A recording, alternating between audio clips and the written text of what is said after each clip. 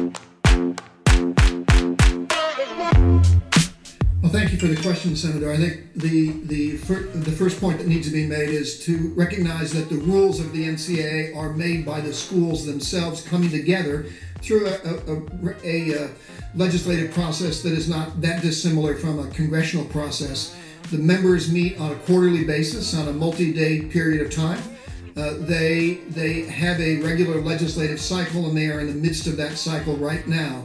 The working groups that have been established by the Board of Governors representing students and coaches and athletic directors and faculty members is meeting as we speak. They will be reporting back in April to the Board of Governors with the expectation that full legislation will be drafted and then crafted and then passed to come into effect in January of 2021 at our national convention of that year. Throughout that process, they have been working to try to winnow down the general ideas around what is and is not permissible, what could or could not be consistent with intercollegiate athletics, and that's a work in progress, and we'll know a lot more about that as they bring out their findings in April. It's become surprisingly apparent to me since assuming the position of NCAA President last January that there's a confusion in the public and media with regard to what the NCAA is, where its role as national office ends, and where the role of the NCAA as a membership association begins. With every new issue that emerges in the media, there's the expectation that the national office, and I, as president, should exert authority to set things right. In fact, the national office and the NCAA president have no authority other than that explicitly granted by the more than 1,000 member colleges and universities. This is a critical point. The NCAA is not an all-powerful presence, and the NCAA president is not the omnipotent czar of college sports. Rather, the NCAA is an association made up of universities and colleges that acts only after considerable deliberation, reflects the majority will of the membership, and authorizes the national office to execute its decisions.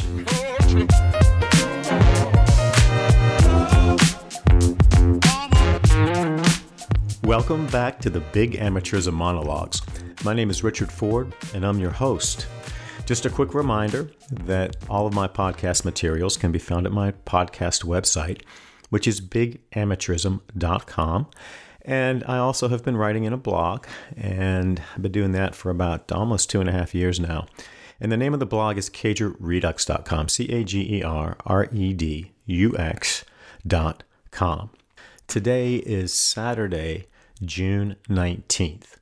Yesterday afternoon, Friday, June 18th, the NCAA President, Mark Emmert, sent a letter to all 1,100 NCAA member institutions across all 3 divisions, telling them that they better get their stuff together on name, image, and likeness. And if they didn't do it coming up on this July 1st deadline, then he was going to step in and take action himself to impose temporary name, image, and likeness compensation rules.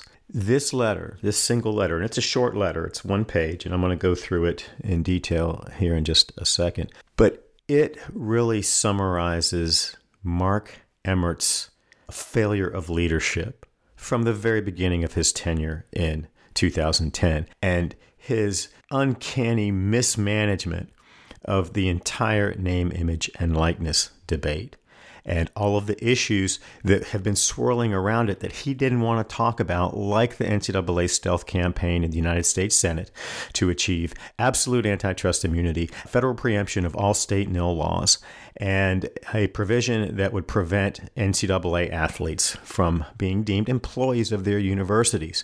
And those 2 campaigns, this dishonest campaign in the media and for public consumption that the NCAA was serious about name, image, and likeness rules, and then this stealth campaign that was designed to make it impossible for those rules to be offered to athletes, it has just come to a head because of gross mismanagement and nearly 16 years of profound dishonesty on the whole issue of name, image, and likeness.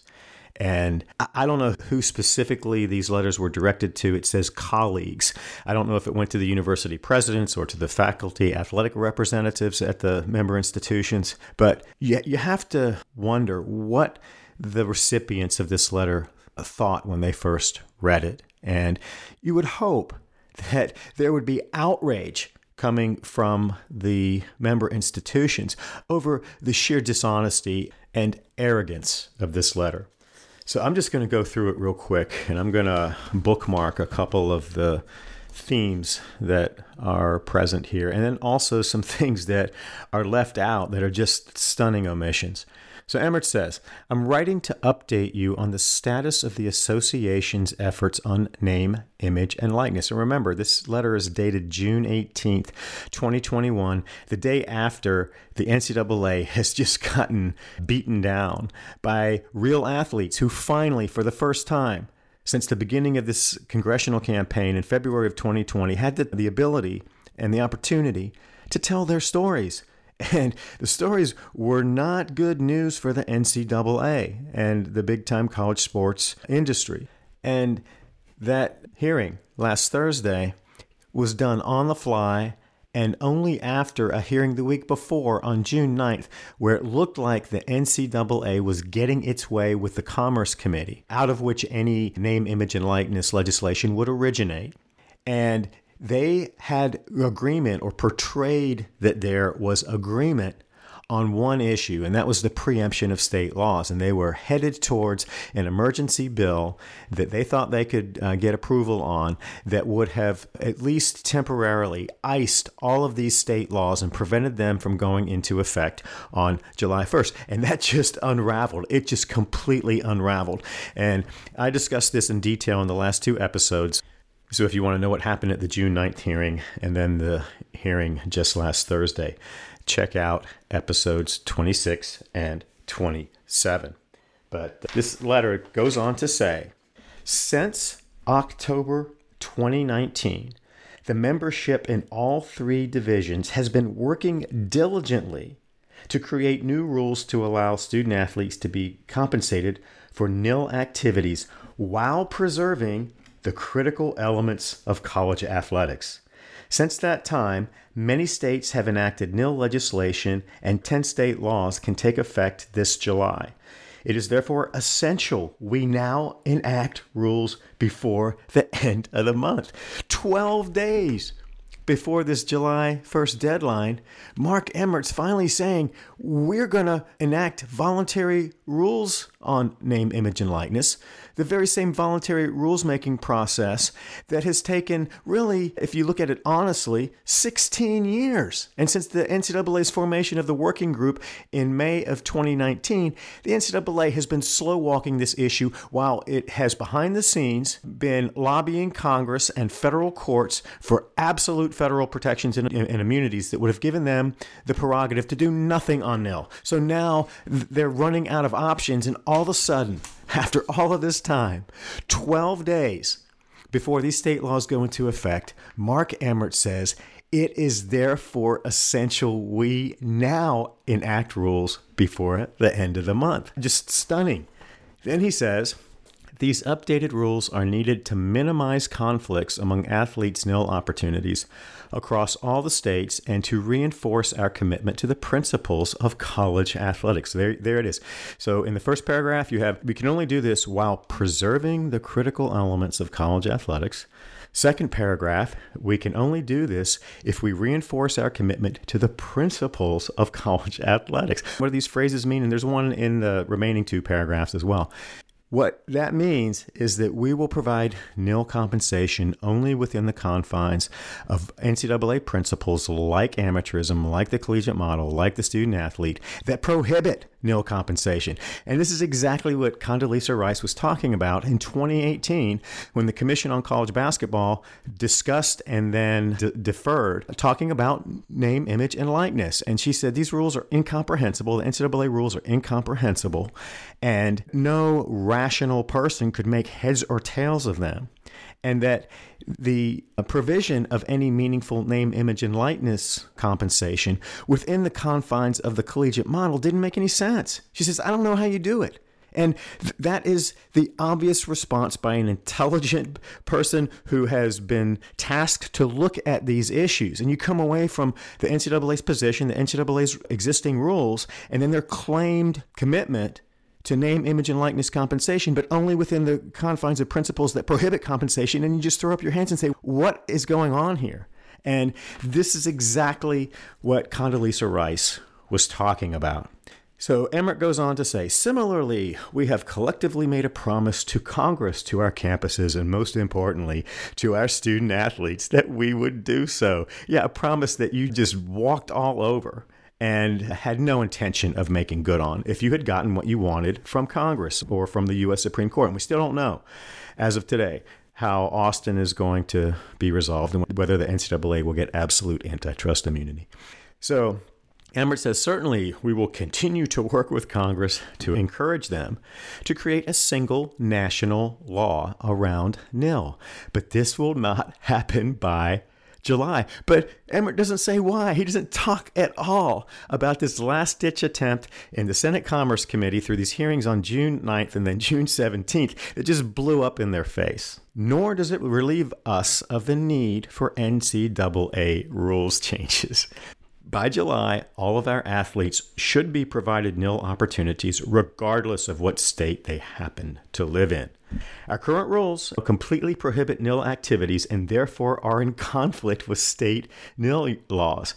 Schools and athletes following the nil provision of their state laws should not be concerned about eligibility rules, nor should student athletes in states without nil laws be deprived of the opportunity to engage in appropriate nil activities. We must not allow such obvious inequity to occur. We need to pass new rules. Immediately. Somebody do something immediately. I just want to say a couple of things about that paragraph. So Emmert throws in appropriate nil activities. It's that same, we're going to do this, but only within the confines of principles that prohibit what we want to do. But there's this sentence here. Schools and athletes following the nil provisions of their state laws should not be concerned about eligibility issues. What does that mean? They shouldn't be concerned about the NCAA coming down and saying this law is inconsistent with NCAA rules and we're declaring any athlete who receives nil benefits under these laws ineligible. And this is a bogus concern because all of these state name, image, and likeness laws explicitly say that an athlete exploiting his or her nil compensation opportunities in accordance with the provisions of the state law cannot be punished by a rulemaking governing authority like the NCAA. But the reason this is important and why Emmert included it is that this is exactly the manufactured concern that the Florida Senate ginned up just a couple of months ago in their effort to delay the Florida name, image, and likeness law to 2022, when it was clear to NCAA insiders and their lawyers and their lobbyists and states like Florida who have been in bed with the NCAA in the Power Five in trying to push a federal law.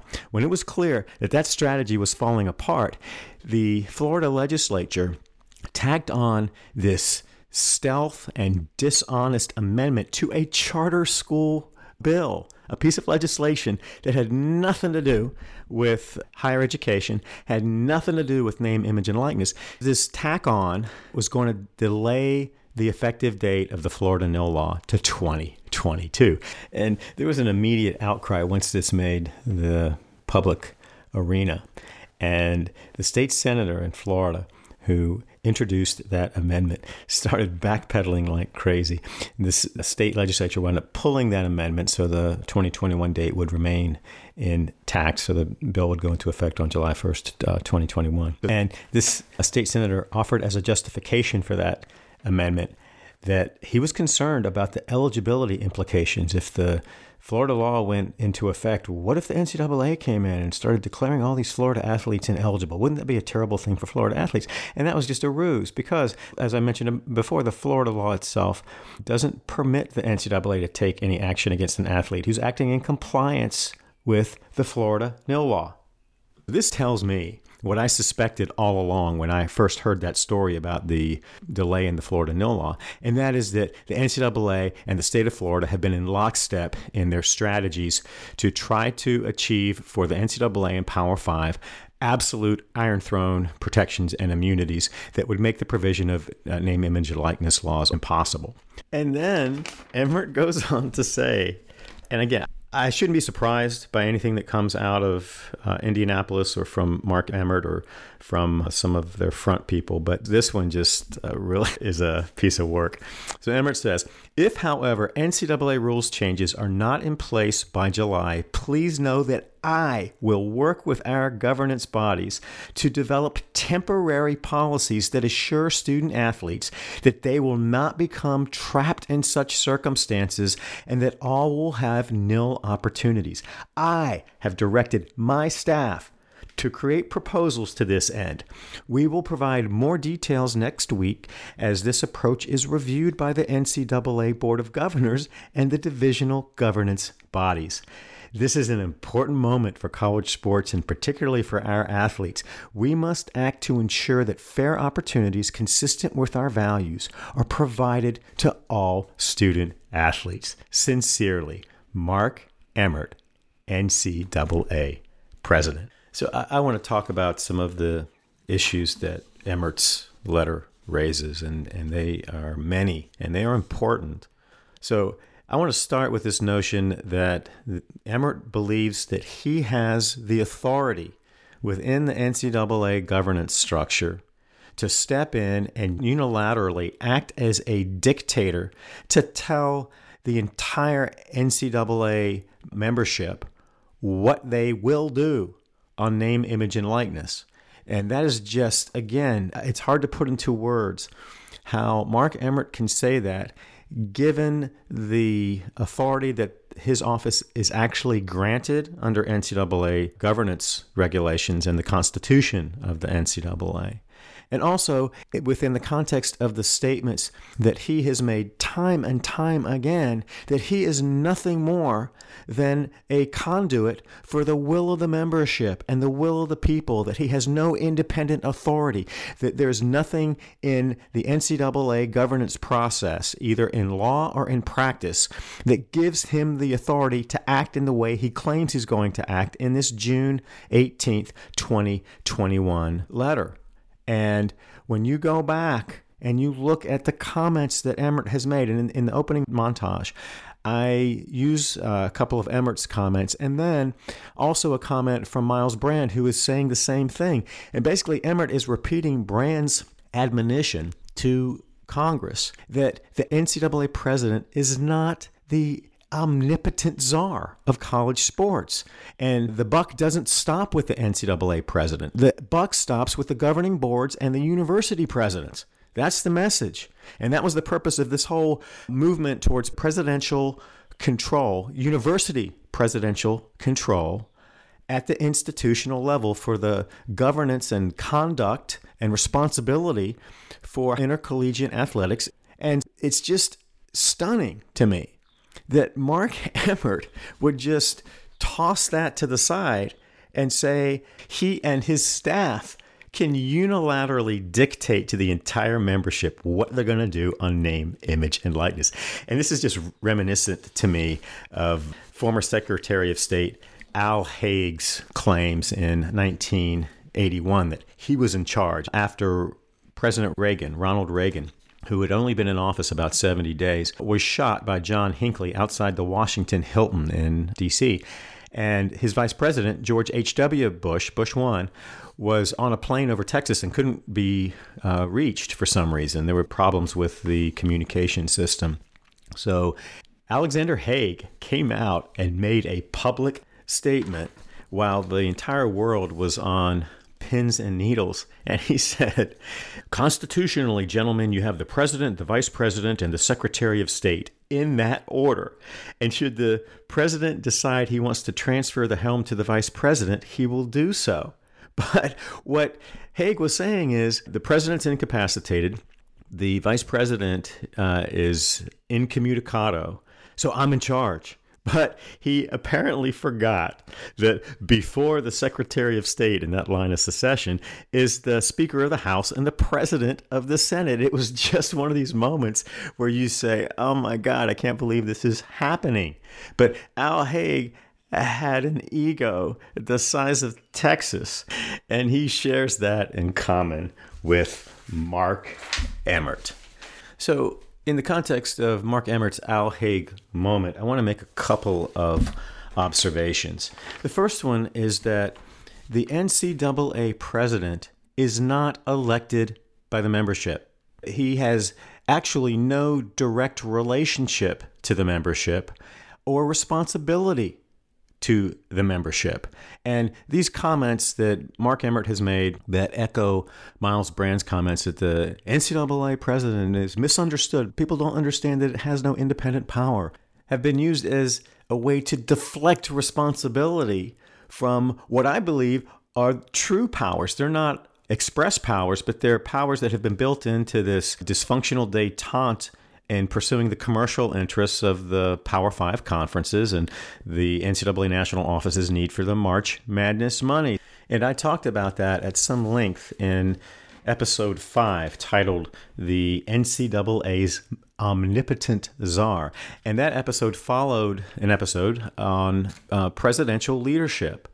And as Mark Emmert testified to the Senate Commerce Committee in 2014, again, as a way to deflect responsibility, he says that he is hired by the NCAA Board of Governors and he reports only to the NCAA Board of Governors. So I would challenge Mark Emmert or the NCAA Board of Governors to point to any provision in the NCAA Constitution or bylaws that allows Mark Emmert to assume dictatorial powers within the NCAA and direct the member institutions to a particular course of conduct.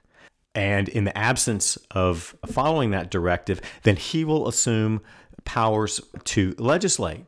And so in this sense, Emmert's acting as both the executive branch and the legislative branch, and he's doing it outside of any authority that he's been explicitly granted under the NCAA Constitution.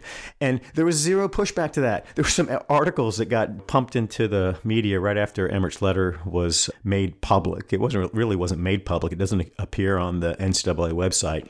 And some reporters claim to have had access to it. It began with an Associated Press story with no individual attribution. Again, this invisible media presence where it just happens to get access to this information from the NCAA and publishes it in a way that I think is friendly to the NCAA. And that was true with this initial Associated Press story on Friday afternoon.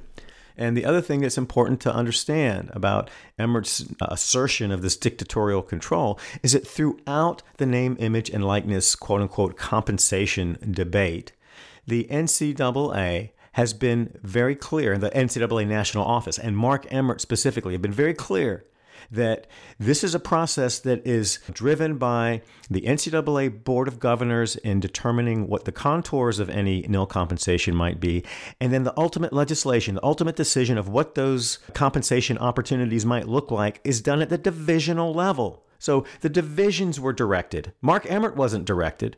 The divisions were directed to come up with nil legislation that could be considered by November of 2020 with a view towards having it enacted in January of 2021. And really, the only division that's relevant in this entire discussion is Division 1, because that's where the money is. And those are the interests that the NCAA cares most about. So the Division 1 council, this legislative council that is responsible for drafting legislation, put together a proposal that's been really a functioning document since September of 2020. So that is, 10 months ago? For 10 months, there's been this piece of proposed legislation that the NCAA could have acted on that it has done nothing with. And the other thing that's just stunning about Emmert's letter is that he describes in general contours the process on nil, but he says absolutely nothing about what happened in January of 2021. So as we're heading up on this self-imposed deadline that the NCAA itself put in place and the Board of Governors put in place and the Name, Image, and Likeness Working Group, or actually the Federal and State Legislation Working Group, put into place for the implementation of name, image, and likeness compensation rules changes. The letter says absolutely nothing about the fact that it was Mark Emmert and the NCAA Board of Governors and allegedly the divisions that pulled the plug on name, image, and likeness rules implementation in the first week of January of 2021. And I'm going to talk about that in a little more detail here in a second. But the absence of name, image, and likeness voluntary rules changes is not the fault of the divisions or their legislative teams or their governance boards. It is the direct result of Mark Emmert telling the divisions to stand down the first week of January 2021. And so I want to talk a little bit about the true timeline of this entire nil debate, add what I think is an important overlay to the timeline, and that is that every move that the NCAA has made with respect to voluntary name, image, and likeness rules changes has been subordinated to its campaigns in federal courts and Congress to eliminate external regulators and snuff out in one fell swoop the athletes' rights movement altogether.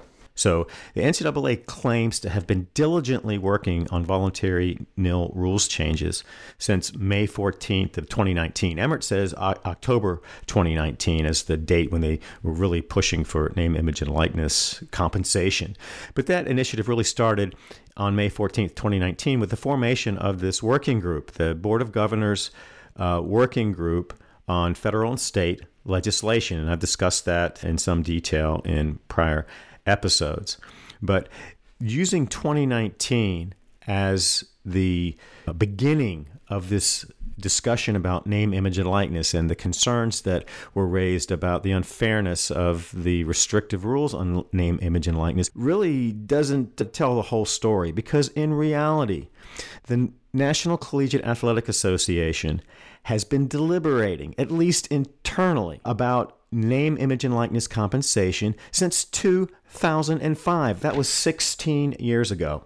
And going back into that time frame, you see through internal NCAA memoranda that were produced in the O'Bannon litigation that spanned 2009 to 2016 on the substantive litigation, and then into 2018 on the attorney's fees litigation. But remember, that was a name, image, and likeness case, and the athletes were challenging under federal antitrust laws the NCAA's compensation limits on name, image, and likeness. And the origin, kind of the flashpoint event that spurred that lawsuit was the NCAA's contract with EA Sports, and this is a video game company, to allow EA Sports to use the name, image, and likeness of NCAA players in video games and to make tons of money off of it. And the NCAA sold those rights, and they got paid a ton of money. And the athletes didn't get a dime. So going back to 2005, when this EA deal was being discussed behind closed doors in the NCAA, and I'm pulling out here, see, I'm going into my O'Bannon archives, and in discovery, the athletes' attorneys got hold of some email exchanges that date back to, let's see, April 2005 is the earliest email that I saw, and going back through these records. But there were discussions about the consequences of this deal. And remember, in this video series, they were using identifying features of the athletes. And let's see, in one email, and this is from a gentleman named Bo Karen to Kevin Lennon. And Lennon is still with the NCAA. He's a high-level vice president. He's making, I don't know, $500,000-$600,000 per the NCAA's Form 990 tax disclosures. And he has testified as a key witness, both in O'Bannon and in Austin. So he's one of these guys that NCAA puts on the stand to defend its compensation limits and the righteousness of its amateur mission. But he knew in 2005 that there were problems with the NCAA's exploitation of the athletes' name, image, and likeness rights. And so Karen says in this email, let's see, since our current rules interpretations only preclude the actual use of the student athlete's name, picture, or physical likeness in commercial promotions activities, these computerized video games are basically allowed to do what they are doing. The jersey number, along with the position and vital statistics, is clearly an attempt to have the public make the association with the current student athlete, and it appears to be working. The Best Damn Sports Show was aired several weeks ago and had Matt Leinart and Reggie Bush acknowledging that they were in the video game. And he says, the biggest concern I have is that such a position really does allow for the maximum commercial exploitation of the student athletes. And if that occurs, will it be long before we can defend not giving them, the student athletes, a piece of the profits? And that's in 2005, 4 years before the O'Bannon suit was filed. And then there's an email. Let's see, this is April 2005. This is from Myles Brand, the NCAA president, to an NCAA exec, Greg Shaheen, who I think was focused on the basketball side, if I recall correctly. But Brand says, Greg, anything additional come out during the remainder of the discussions with the EA crowd? Given what I heard, it seems the best approach is to put together a group of presidents and perhaps a commissioner and an AD or two as a kind of focus group to explore whether we can go forward in some way to provide names and likenesses to EA Sports. That's what he was talking about there. We can ameliorate some concerns by dedicating proceeds to a student-oriented fund such as the Opportunity Fund. We can take care of the legal issues through an expanded waiver. However, it is far from certain that the presidents will agree to providing names and likenesses in video games. They may decide to leave the money on the table. The reason is that it may seem as the beginning of the slide towards professionalizing student athletes. The demand for compensation for the reproduction of images, as well as the increased push for endorsements and then hiring agents by both players and their attorneys, may well prove irresistible. At least that may be the argument that dissuades the presidents from moving in this direction. We will not, of course, know the answer without going through the exercise of consulting with the presidents and others. That's just a stunning memo on so many counts, because Myles Brand, again, in that 2001 speech before the National Press Club that I talked about, he was saying this is exactly what the NCAA shouldn't be doing.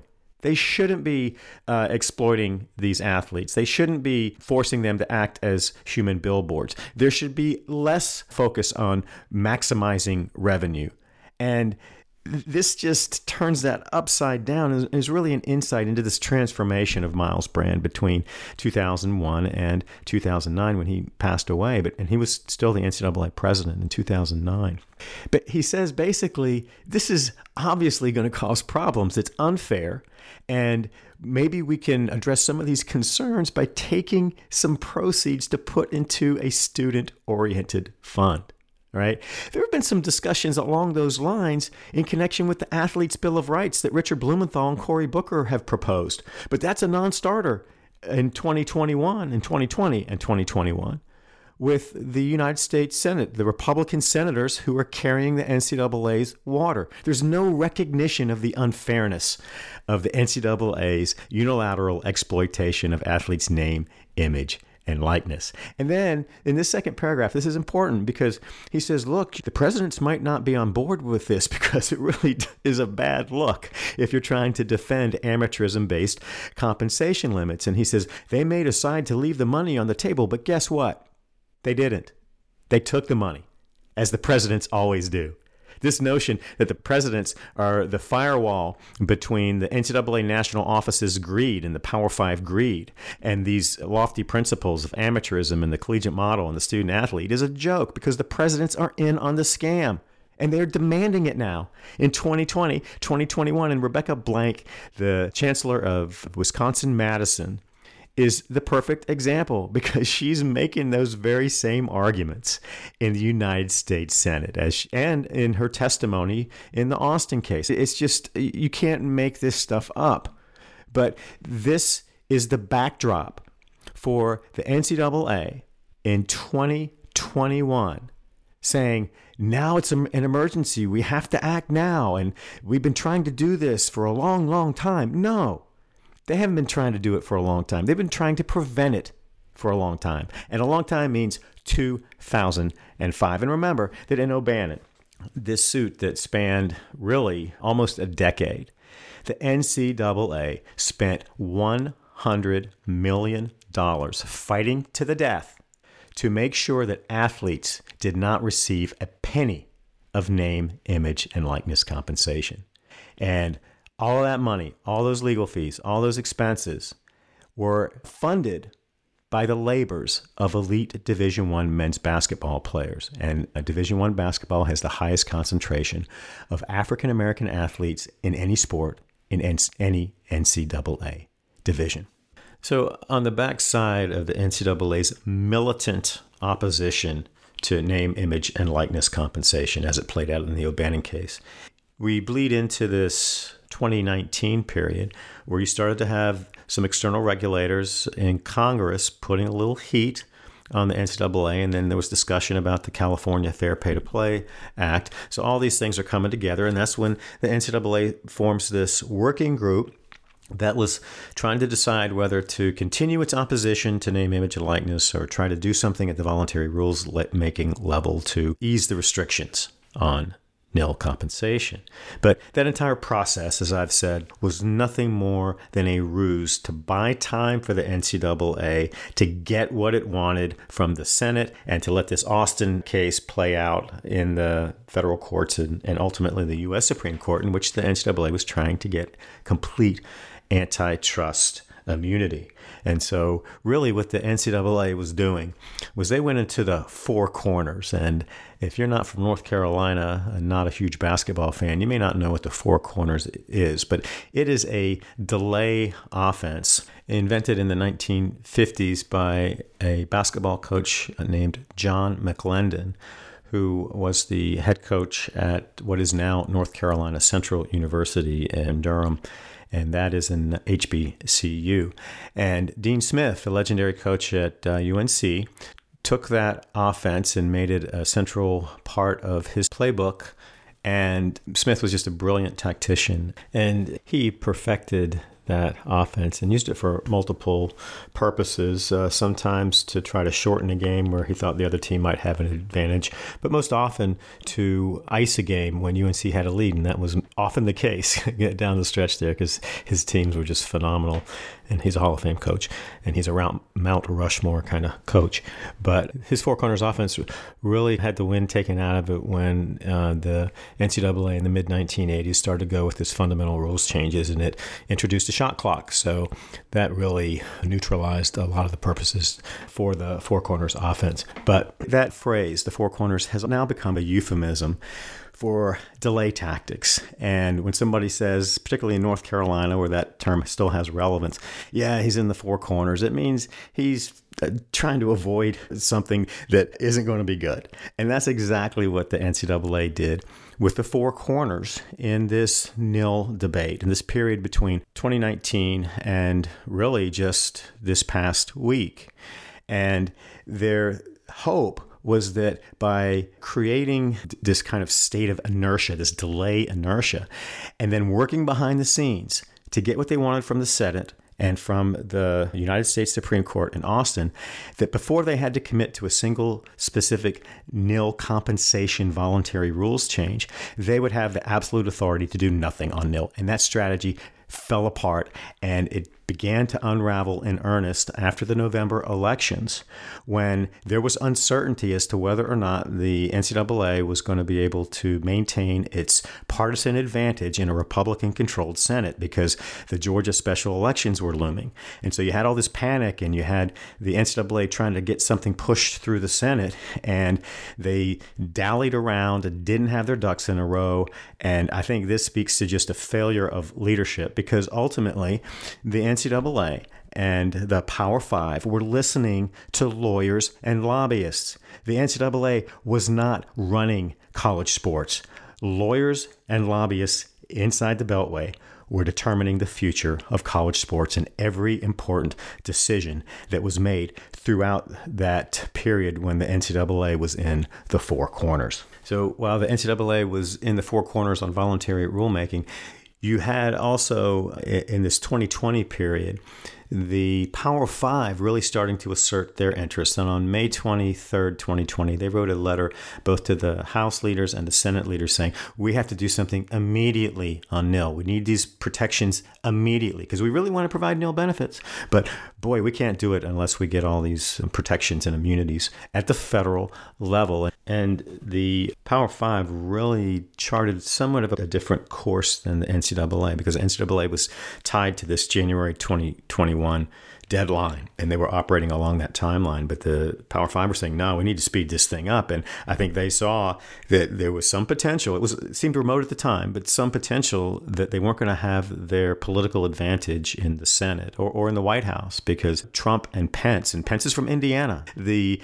hotbed of NCAA amateurism and the home of the NCAA national office, and the host to the Final Four tournament almost every 5 years. I think that was part of the deal when the NCAA moved from Kansas to Indianapolis back in 1998. But so you had the support of the White House, and then you had a Republican Senate that was very friendly to NCAA interest, and that advantage was in the balance coming up on the November election. So the Power Five really wanted to press the gas, and nothing got done. And some of that, I think, was just this leadership vacuum that existed at the NCAA national office. And the Power Five thought Emmert was going to be taking the lead. And they were happy to let him take the lead all along when the NCAA is paying all the bills for this lobbying and the litigation strategy. The Power Five football interests aren't sharing any of their money for those purposes.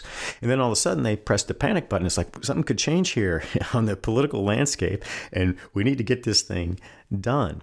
So that confusion and the lack of leadership, both from Mark Emmert and the national office and also from the Power Five conference commissioners, really delayed their push in the Senate. And then all of a sudden, the special elections come up, and on January 5th, everything changed. Because both the Georgia seats went to the Democrats. You had a evenly split Senate, and the Democrats controlled because Kamala Harris, as the vice president, had the tie-breaking vote. And as I mentioned in the last episode. So all of a sudden, the NCAA, overnight, literally overnight, pulls out of its voluntary rules making and pulls out of Congress.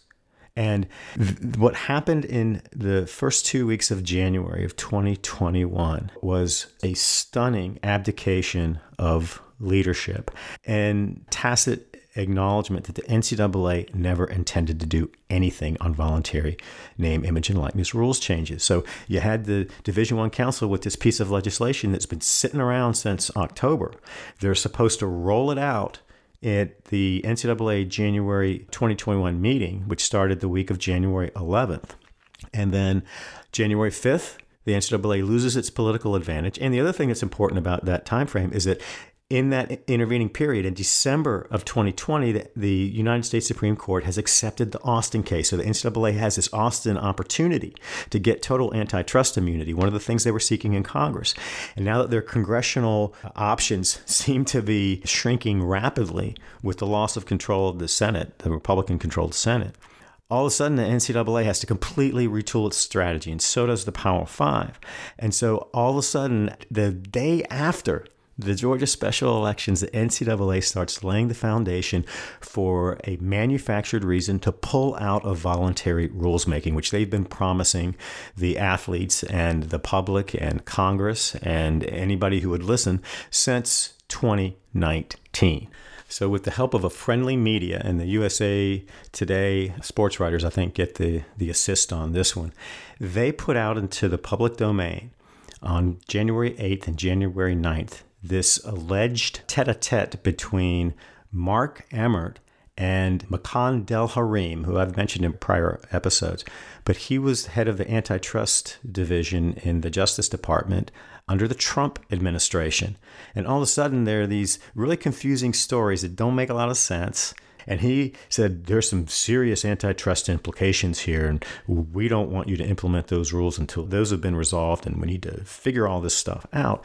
And the question is, where the hell has this been? Because in this USA Today article, there was a suggestion that these discussions have been going on for a long time. And if the United States Justice Department has been in discussions with the NCAA about the antitrust implications of its voluntary rules making, how is that not a matter of public concern? And how does that not make it into the media before the first week of January of 2021, on the eve of the NCAA's promise to make good on its promises of nil-friendly legislation, voluntary rules changes? There's just no answer there. And the other thing that was really interesting about this manufactured excuse is that there was never any explanation of what the specific antitrust concerns were. What were they? What elements of this plan? A plan that the NCAA had not made public, by the way. So this proposed legislation by the Division I Council was only accessible to NCAA insiders. I got a copy of it through a source, and so I was familiar with what it didn't do, and it was really smoke and mirrors. And what Emmert's going to propose now is going to be smoke and mirrors. But there was never any discussion about what specifically in that legislative proposal, that NCAA legislative proposal, was objectionable on antitrust grounds. And the story broke on a Friday. So January 8th was a Friday. January 9th was a Saturday. And so there were these articles, mostly in USA Today. There were some in the New York Times, this guy named Alan Blender, who I've talked about in prior episodes. But it was clear to me that they were fronting the NCAA's interests here. And this was just a piece of fiction that was some way that the NCAA could save face and buy more time. And then the other thing that's interesting to note is that the United States Justice Department, through the Solicitor General, can always intervene in any litigation in which it believes that the United States of America has a compelling interest, and they do it all the time. So if there were all these antitrust concerns about the NCAA's approach, and if any of them could have been compromised by the position that the NCAA was taking in the Austin suit, which was that it was immune from antitrust liability, why didn't Makan Del-Harim insist that the United States of America intervene in the Austin suit? He didn't do it. Oh, and by the way, Makan Del-Harim, before he went into the Trump administration in 2017, had spent 12 years working for Brownstein Hyatt as a lobbyist. So Del-Harim is working in D.C. as a lobbyist for this high-powered lobbying firm in an antitrust context. And Brownstein Hyatt is the exact same firm that since 2014 has been acting as a registered lobbyist for the National Collegiate Athletic Association. There was nothing in any of these articles in USA Today or the New York Times or any other publication that made that connection. I wrote an extensive post on that. I think it was on January 15th of 2021, and I'll link to that. But when you break down the way these articles were constructed, the ostensible justifications that NCAA put out for immediately halting voluntary rules changes on name, image, and likeness, boy, it smells really bad. It just smells really bad. And then the Biden administration takes over in January 21st of 2021. And remember, the U.S. Supreme Court has set oral argument for March 31st. So we're only talking about 2 months now between the Biden administration taking over and this argument in the U.S. Supreme Court. And guess what happens? The United States of America intervenes in the Austin suit at the Supreme Court level to make the case that the NCAA should not be entitled to absolute antitrust immunity. And Makan Del-Harim and the United States government and the Trump administration and the Trump Solicitor General could have done that at any point since 2016 when Trump took over. And they didn't do it. They didn't do it. So that's just another massive red flag. And I just want to speak briefly about how the NCAA rolled out this abrupt halt on voluntary rules making, because this ties into Emmert's role in all this. And he's now saying he has these dictatorial powers and he's going to exercise them if the schools don't act immediately after all this delay. Now they get 12 days to get it right for him. Again, I don't know how you respond to that. But there were a number of these Mickey Mouse press releases issued on the NCAA website in their media center. And on Monday, January 11th of 2021, which is the day that the 2021 NCAA convention begins. And this was the convention where they were going to roll out all these name, image, and likeness voluntary rules changes. So on January 11th, there's this press release that says Division I Council tables proposal on name, image, likeness, and transfers. And I'll talk about the transfers when I talk about this Jerry Moran bill, but that was also a part of the legislative package. And it says the Division I Council on Monday announced it is committed to adopting new rules allowing student athletes to benefit from their name, image, and likeness and expanding opportunities for student athletes to compete immediately after transfer. But several external factors, including recent correspondence with the U.S. Department of Justice, prompted members to delay voting on the proposal. Again, no discussion about what the concerns were, what the correspondence said, how they had any relationship to voluntary name, image, and likeness rules making.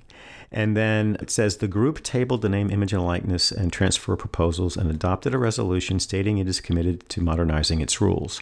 The Board of Governors directed each division to change name, image, and likeness rules by January 2021, but judicial, political, and enforcement issues and a subsequent recommendation from NCAA President Mark Emmert influenced today's decision.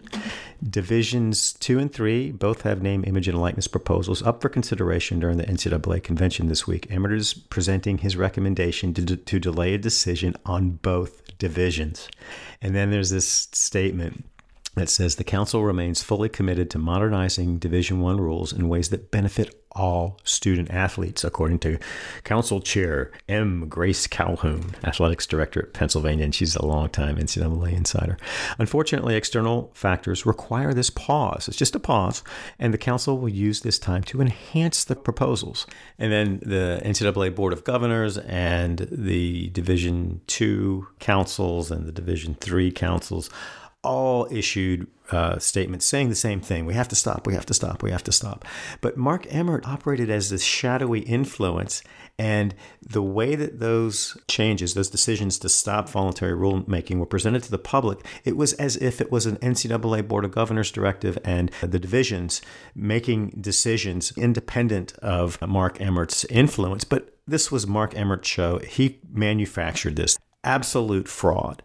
And the NCAA never offered any intelligent explanation about what the concerns were, why the need for an immediate halt to voluntary rulemaking. Show me the letters, show me the documents, show us all of your communications with the Justice Department, Mr. Emmert. And he didn't do it. And the mainstream media never asked for him to do it. And by the end of the week of January 11th, it was just deemed an unassailable, objective truth that the NCAA had no choice but to stop its voluntary rulemaking because the United States Justice Department had told them they had to. And where's the evidence? And then we have the Biden administration, who you would think would be at least as attentive to these antitrust concerns in the context of NCAA voluntary rulemaking. They would say, look, you have to just put a permanent freeze on this until we get all these issues resolved. But apparently that didn't happen. What happened to all this pressure from the DOJ? There was zero discussion about it. And then by March and April, the NCAA is starting to talk again about renewing its voluntary rules changes. And this timeline simply doesn't add up. And the explanations that the NCAA has offered just don't add up. So all of this hand-wringing and all these false headlines and all of Mark Emmert's BS in early January of 2021 were simply indefensible and weren't supported by any concrete evidence or any explanation even as to what these antitrust concerns allegedly were. So the NCAA has gotten away with this. And again, it can't do that without a compliant media that reinforces and amplifies its propaganda. And that's exactly what happened in early January 2021. And so the NCAA completely pulls out of its voluntary rules making on nil. It completely pulls out of Congress because it's lost its built-in partisan advantage, and it's sitting on the sideline waiting to see what's going to happen in this Austin suit. But in this interim time, the NCAA is going back through its high-powered lobbyists to try to figure out if there's a way to get at least preemption from the Senate, and that's what they really want. And I said all along, that was the centerpiece of their three-pronged approach to the Iron Throne of college sports regulation. And apparently that's what they did, because these hearings just in June, just in the last couple of weeks, were focused exclusively on preemption. And I discussed that at length in my prior episodes on those two hearings. But now that the NCAA has lost any hope of getting an emergency preemption provision out of the United States Congress, only now, on June 18th, 2021, 12 days before this July 1st deadline, does Mark Emmert say, okay, now we're really serious. Now, after 16 years of lies and just fight to the death defense of nil compensation limits, now we're finally going to do it. And you university presidents and you folks out there in the membership, you better get on it, and you have 12 days to do it. And if you don't do it, by gum, I'm going to do it for you. If you're a university president, how do you not just go ballistic on Emmert? Because this is really an exclamation point on his arrogance, his indifference, his disconnection from the realities of the sports world as the rest of America sees it. And he's putting the blame, as he's so good at doing, on the very people he's been sandbagging. He told these people to stand down in January of 2021. Now he's saying you have 12 days to get it right, and if you don't, it's your fault. So now I just want to talk briefly about some of the other options that the NCAA, I'm sure, was weighing. But it's clear to me from all this that, as I said from the very beginning of my writing and my podcasting, that this campaign by the NCAA is being directed not by NCAA governance bodies, not by NCAA committees, not by university decision makers, but by the NCAA's lawyers and lobbyists. And I have no doubt that after that June 17th hearing, that was a punch in the mouth to NCAA propaganda. And it went head on at the injustice and inequity in the system with a racial overlay. I have no doubt that after that hearing, the NCAA's lobbyists said, nothing's happening in the Senate right now, and you have no card to play. You've played them all, and you've played them badly. And now you need to just go to whatever plan B is. And of course, that plan B is also influenced by what their legal options are. Because remember, up until this June 9th hearing, just a week before last, the NCAA was not ruling out a federal lawsuit against any of these states whose nil laws will go into effect on July 1st under the Dormant Commerce Clause, where the NCAA would say that under a uniformity theory, very similar to this preemption theory that they wanted to get from the Senate, the theory is the same, that an absence of uniformity and 51 different standards creates an impermissible burden on interstate commerce. And there's precedent for that effect. There was a case out of the Ninth Circuit, I think it was in the late 1990s, that involved the NCAA. So there's some precedent for that. But you have to believe that Mark Emmert's letter, this June 18th, 21 letter, saying we have 12 days to put these into effect and it's going to happen come hell or high water, that was influenced by the opinions of the lawyers as to the feasibility, both at the legal level, but also I think at a public relations level, of filing a federal lawsuit under these circumstances within the next 10 days. And it's still not impossible that the NCAA might do that. But you have to believe that based on what Emmert's letter says, that that's not on the table in this temporary period, as he defines it, however long that turns out to be. And one of the things that's important to remember, and I really haven't gotten into a detailed discussion about what a Dormant Commerce Clause lawsuit would look like to nullify all these state name, image, and likeness laws. But the first step in that would be an application for a temporary injunction. So the NCAA would make the case for a temporary injunction that would freeze all of these state laws while they litigated on the merits of the Dormant Commerce Clause issues. And it's important to note, and I did a fair amount of injunctive relief litigation in my private practice years, but under federal law, in order to get a temporary injunction that preserves a status quo that you want to preserve, you have to make three fundamental showings. First, and this is the most important one, this is central to any action for temporary injunctive relief, and that is that you have to show irreparable harm if the injunction is not granted. And what the NCAA would have to establish under that threshold keystone prong is that if these state laws go into effect, then their interests will forever and permanently be harmed. And that's a tough standard to make because all the skies falling arguments the NCAA's made about these state laws are purely speculative, and they haven't been made in the context of what those laws actually require and prohibit and how the nil marketplace may play out. So the NCAA has a real tough job on that. And I think they're in a tough spot here on the Dormant Commerce Clause case, because if these laws go into effect and the sky doesn't fall, then in the future, the NCAA's claim that it has to put the brakes on this through a temporary restraining order and federal litigation are really undermined. The second thing that you have to show to be entitled to a temporary injunction is a likelihood of success on the merits of the case. So the NCAA would have to essentially lay out its case and show how it is likely to succeed on the merits. And that's, again, purely speculative. And it's a tough case, I think, because of some of the positions that the NCAA has taken with respect to its market practices and the differences in the market between this 1998 decision in the Ninth Circuit and the realities of the big-time college sports marketplace in 2021.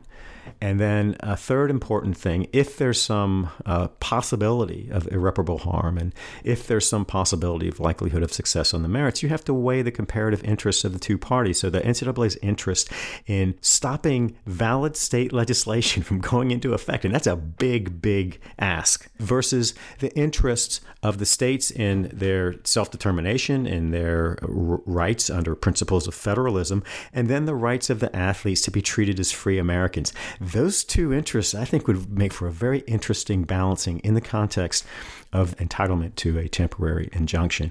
So there's enormous risk to the NCAA at the practical evidentiary level on that threshold issue. And if they can't get a temporary order and then they have to go and just go on a slow pace litigation of the merits of the dormant commerce case, I think that's a tough case, or a much tougher case for the NCAA. That's what the NCAA lawyers may be telling them, that there's some substantial risks in this litigation scenario that may undermine all the narratives that you've painted about the horrors that will result when these state laws go into effect. And that takes me to the next thing that I want to talk about, and that is just a quick look at this Florida law and what it permits and what it prohibits. And I think that you may come to conclude, as I have, that it poses very little threat to the NCAA's interests. And that's true for all these laws that are set to go into effect, with the exception of the New Mexico law, which nobody's talking about. The New Mexico law is actually more permissive than any state law, including the California law. But nobody's talking about it. The NCAA is not screaming Chicken Little on the New Mexico law. Why? Because they don't give a damn what happens in New Mexico, because there's not a Power 5 product in New Mexico. And the other states whose laws go into effect on July 1st all have one thing in common. They're all Southeastern Conference states. Georgia, Alabama, Mississippi, Florida. There's another one I forget. So this is a Power 5 show. This is about protecting the pile of cash. They don't really care what's going on in New Mexico. So before I talk briefly about what's in this Florida law and how little threat it poses, I want to talk a little bit about the restrictions that have been laid out and that are included either in NCAA voluntary rulemaking, in these federal laws that have been proposed, and in these state laws. And there's a laundry list of restrictions that are common to many of these bills. Some contain more than others, but all of these are directed to preserving the NCAA's conceptualization of amateurism, the collegiate model, and the student athlete. That's the starting point. And this goes back to Condoleezza Rice's point. When you are building a compensation system and your fundamental framework is a principle that prohibits compensation, you've already created this Orwellian impossibility. And when you look at the restrictions that are part of this discussion and that are included to one extent or another in all these name, image, and likeness laws, you begin to see the truth of Rice's observations. So let's see. The first restriction, it's common and essential, is that there are no direct payments from the universities to the athletes. Of all the legislation that's been presented in Congress and state legislatures, the only bill that allows direct payments is the Athletes' Bill of Rights, which has a revenue sharing component. Every other bill outright prohibits direct payments from universities to the athletes themselves, which is a central component of the collegiate model and amateurism and the student athlete. So these deals can only be done with third parties who have absolutely no affiliation with the university. And universities are also prohibited from being involved in procuring these deals for athletes. So the universities are really taken completely out of this process. And then the other thing is that none of these nil contracts can conflict with existing university contracts. So if your school is a Nike school, no athlete, big-time athlete, non-revenue athlete, no athlete can do a deal with Nike. And that just protects the institutional interests. And that goes to the heart of what the witnesses at that June 17th hearing were talking about, particularly Ms. Chenault and Ms. Curitin, who were saying, look, in all the decisions about athlete well-being, and in particular in this nil debate, you start first with protecting institutional interests. That's the way it works in big-time college sports. It's not what's best for the athletes. It's what satisfies the economic interests, the branding and image interests of the university. And once those are satisfied to the liking of the institutional stakeholder beneficiaries, only then can we start talking about athletes' rights. And then let's see, the other thing that is included in a lot of these bills is that these athletes cannot use any university intellectual property, no name, no logo, nothing that would suggest university endorsement of any deal that a student has with a third party. The other thing that these bills include, another restriction, is that no name, image, and likeness deal can be in exchange for athlete performance, ability, or notoriety. How that works, I don't know. One of the things that Dr. Rice pointed out in 2018 as an example of how untenable that restriction is that a University of Notre Dame women's basketball star named Arike Ogunbonwale, I'm just going to call her Arike for simplicity's sake, but she had just a monster Final Four in 2018, and she hit two incredible game-winning shots, both in the semifinal game and then the national championship game. And I've watched the video of those shots, and it's just unbelievable. But she became an instant overnight sensation, and she was invited to participate in Dancing with the Stars. And the NCAA at the time, and since 2015, has had an off-the-books name, image, and likeness waiver program where a student could, on an individual basis, apply for a waiver of the NCAA name, image, and likeness restrictions. And if granted, they could do whatever they were going to do. So Arike applied for a waiver, and it was granted. And Rice said, how was her invitation from Dancing with the Stars not tied to her athletic ability, performance, or notoriety? It's ridiculous on its face.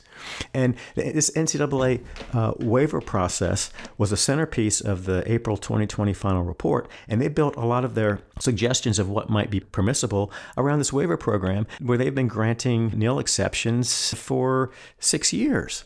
And I'm going to talk about that when I talk about the final report in more detail. It's fascinating.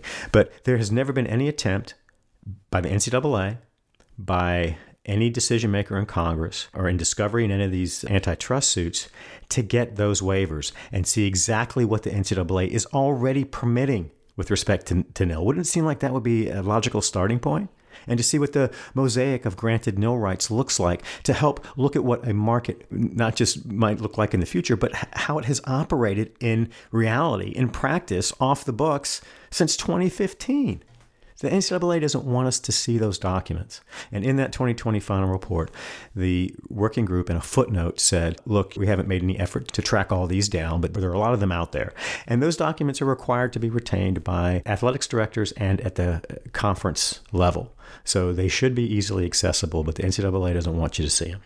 And then the other restriction on these nil laws is that no nil deal can be used as a recruiting inducement. And then another limitation is that all name, image, and likeness deals must be at quote-unquote fair market value, whatever that is. And that's impossible to determine. I've talked about that too. Then almost all these bills include draconian disclosure and regulatory requirements on the athletes, on agents, on boosters, and third-party contractors, because in this nil market, they're all presumed to be bad actors, and including the athletes. Everybody's suspect. Everybody's guilty until proven innocent.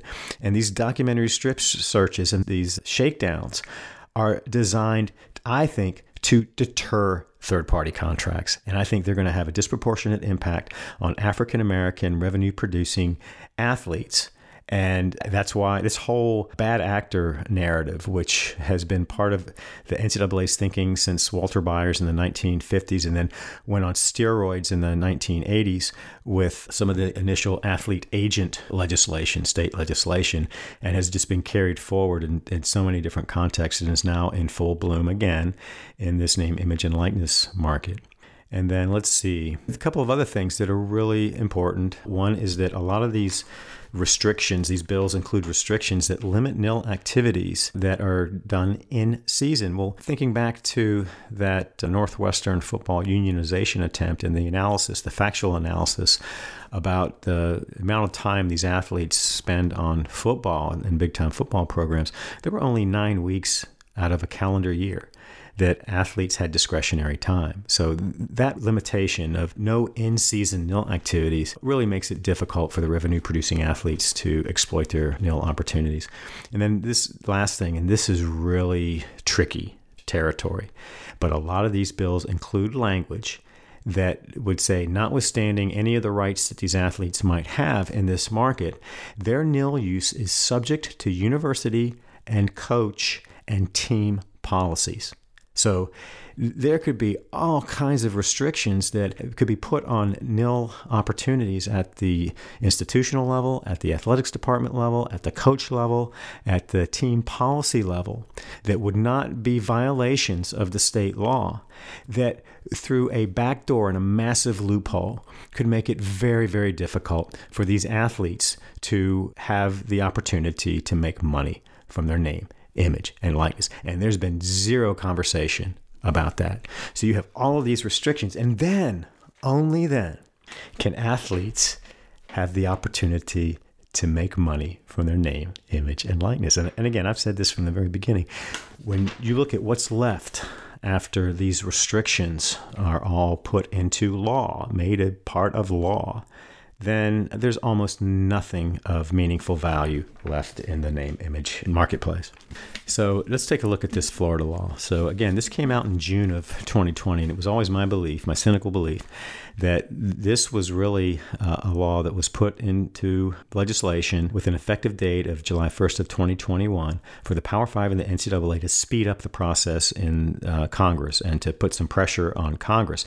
And that strategy, if I'm correct in that strategy, that it was never really a serious effort to give athletes name, image, and likeness benefits because they knew it would never go into effect if they got what they wanted from Congress, particularly the Senate, then this strategy has backfired. Boy, has it backfired.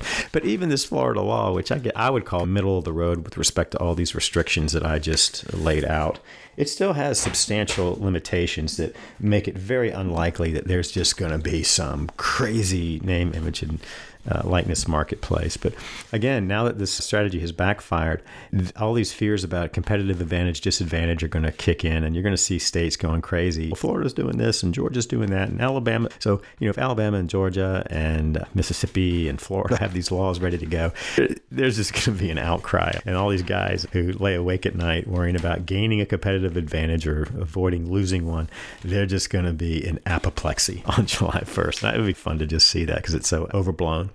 But here you go. So you have this law. So just to make clear where this law really lands, the Florida legislature, and really the first operative substantive provision says, an intercollegiate athlete at a post-secondary education institution may earn compensation for the use of his or her name, image, or likeness. Such compensation must be commensurate with market value of the authorized use of the athlete's name, image, or likeness. To preserve the integrity, quality, character, and amateur nature of intercollegiate athletics and to maintain a clear separation between amateur intercollegiate athletics and professional sports, such compensation may not be provided in exchange for athletic performance or attendance at a particular institution and may only be provided by a third party unaffiliated with the intercollegiate athlete's post-secondary educational institution. Okay, so right off the bat there, you have an open endorsement of NCAA amateurism and a protection of this vague boundary between professional and college sports. You have only authorized use, and that's an open question because a lot of the specific nil issues aren't nailed down and would be left to the state board of governors and the board of education. And so you have the market value, the authorized use, and can't be used for an inducement to attend a school and can't be related to athletic performance, ability, or notoriety. So just in those, 6 lines, you've just folded in a ton of restrictions that really limit the nil marketplace. And let's see, what else do they have here? Oh, it also prohibits any contracts that conflict with school contracts, another big exemption. And then you have these draconian disclosure requirements that I think really are an impediment to athletes exercising their nil compensation rights. And then you have this delegation to the Board of Governors and the Board of Education to come up with more specific rules, which then leaves open the question of how many more limitations will be put into the bill.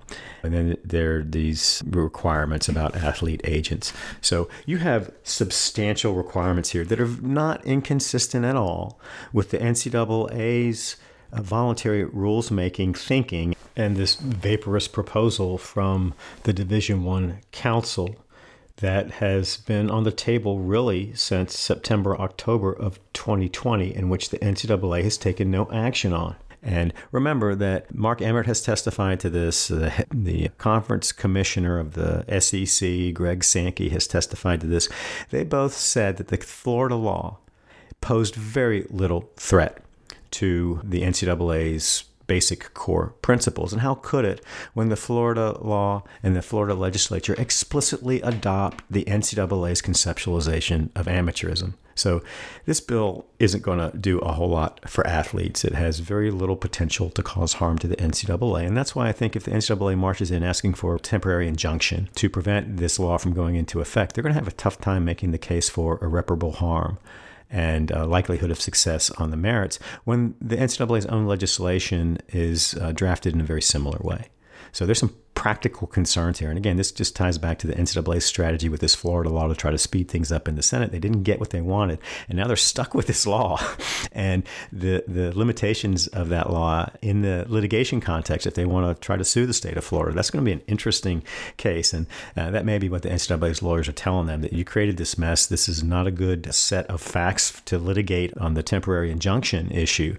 And we advise against going forward with that right now. So all of this is just really fascinating, and it's going to be really interesting to see in the next 12 days what happens and what the NCAA actually comes out with and who is calling the shots here. And this goes back to the circular firing squad dynamic that Condoleezza Rice talked about, also in connection with that Commission on College Basketball in 2018. And she just said, just have these people pointing the finger at each other. Nobody's assuming responsibility. And it's impossible to know who's in charge. And it's my contention, and I've been arguing this till I'm blue in the face, that nobody in the NCAA is in charge. The presidents aren't in charge. The governing boards aren't in charge. The national office isn't in charge. These decisions are being made by NCAA lawyers, NCAA lobbyists, and NCAA public relations experts who are determining the future of college sports. And that's the way this is playing out. So with that, I will close this episode out. I want to thank you so much for joining. It's always an honor and a privilege to have you. And I hope to have you back again for the next episode of the Big Amateurism Monologues. Take care.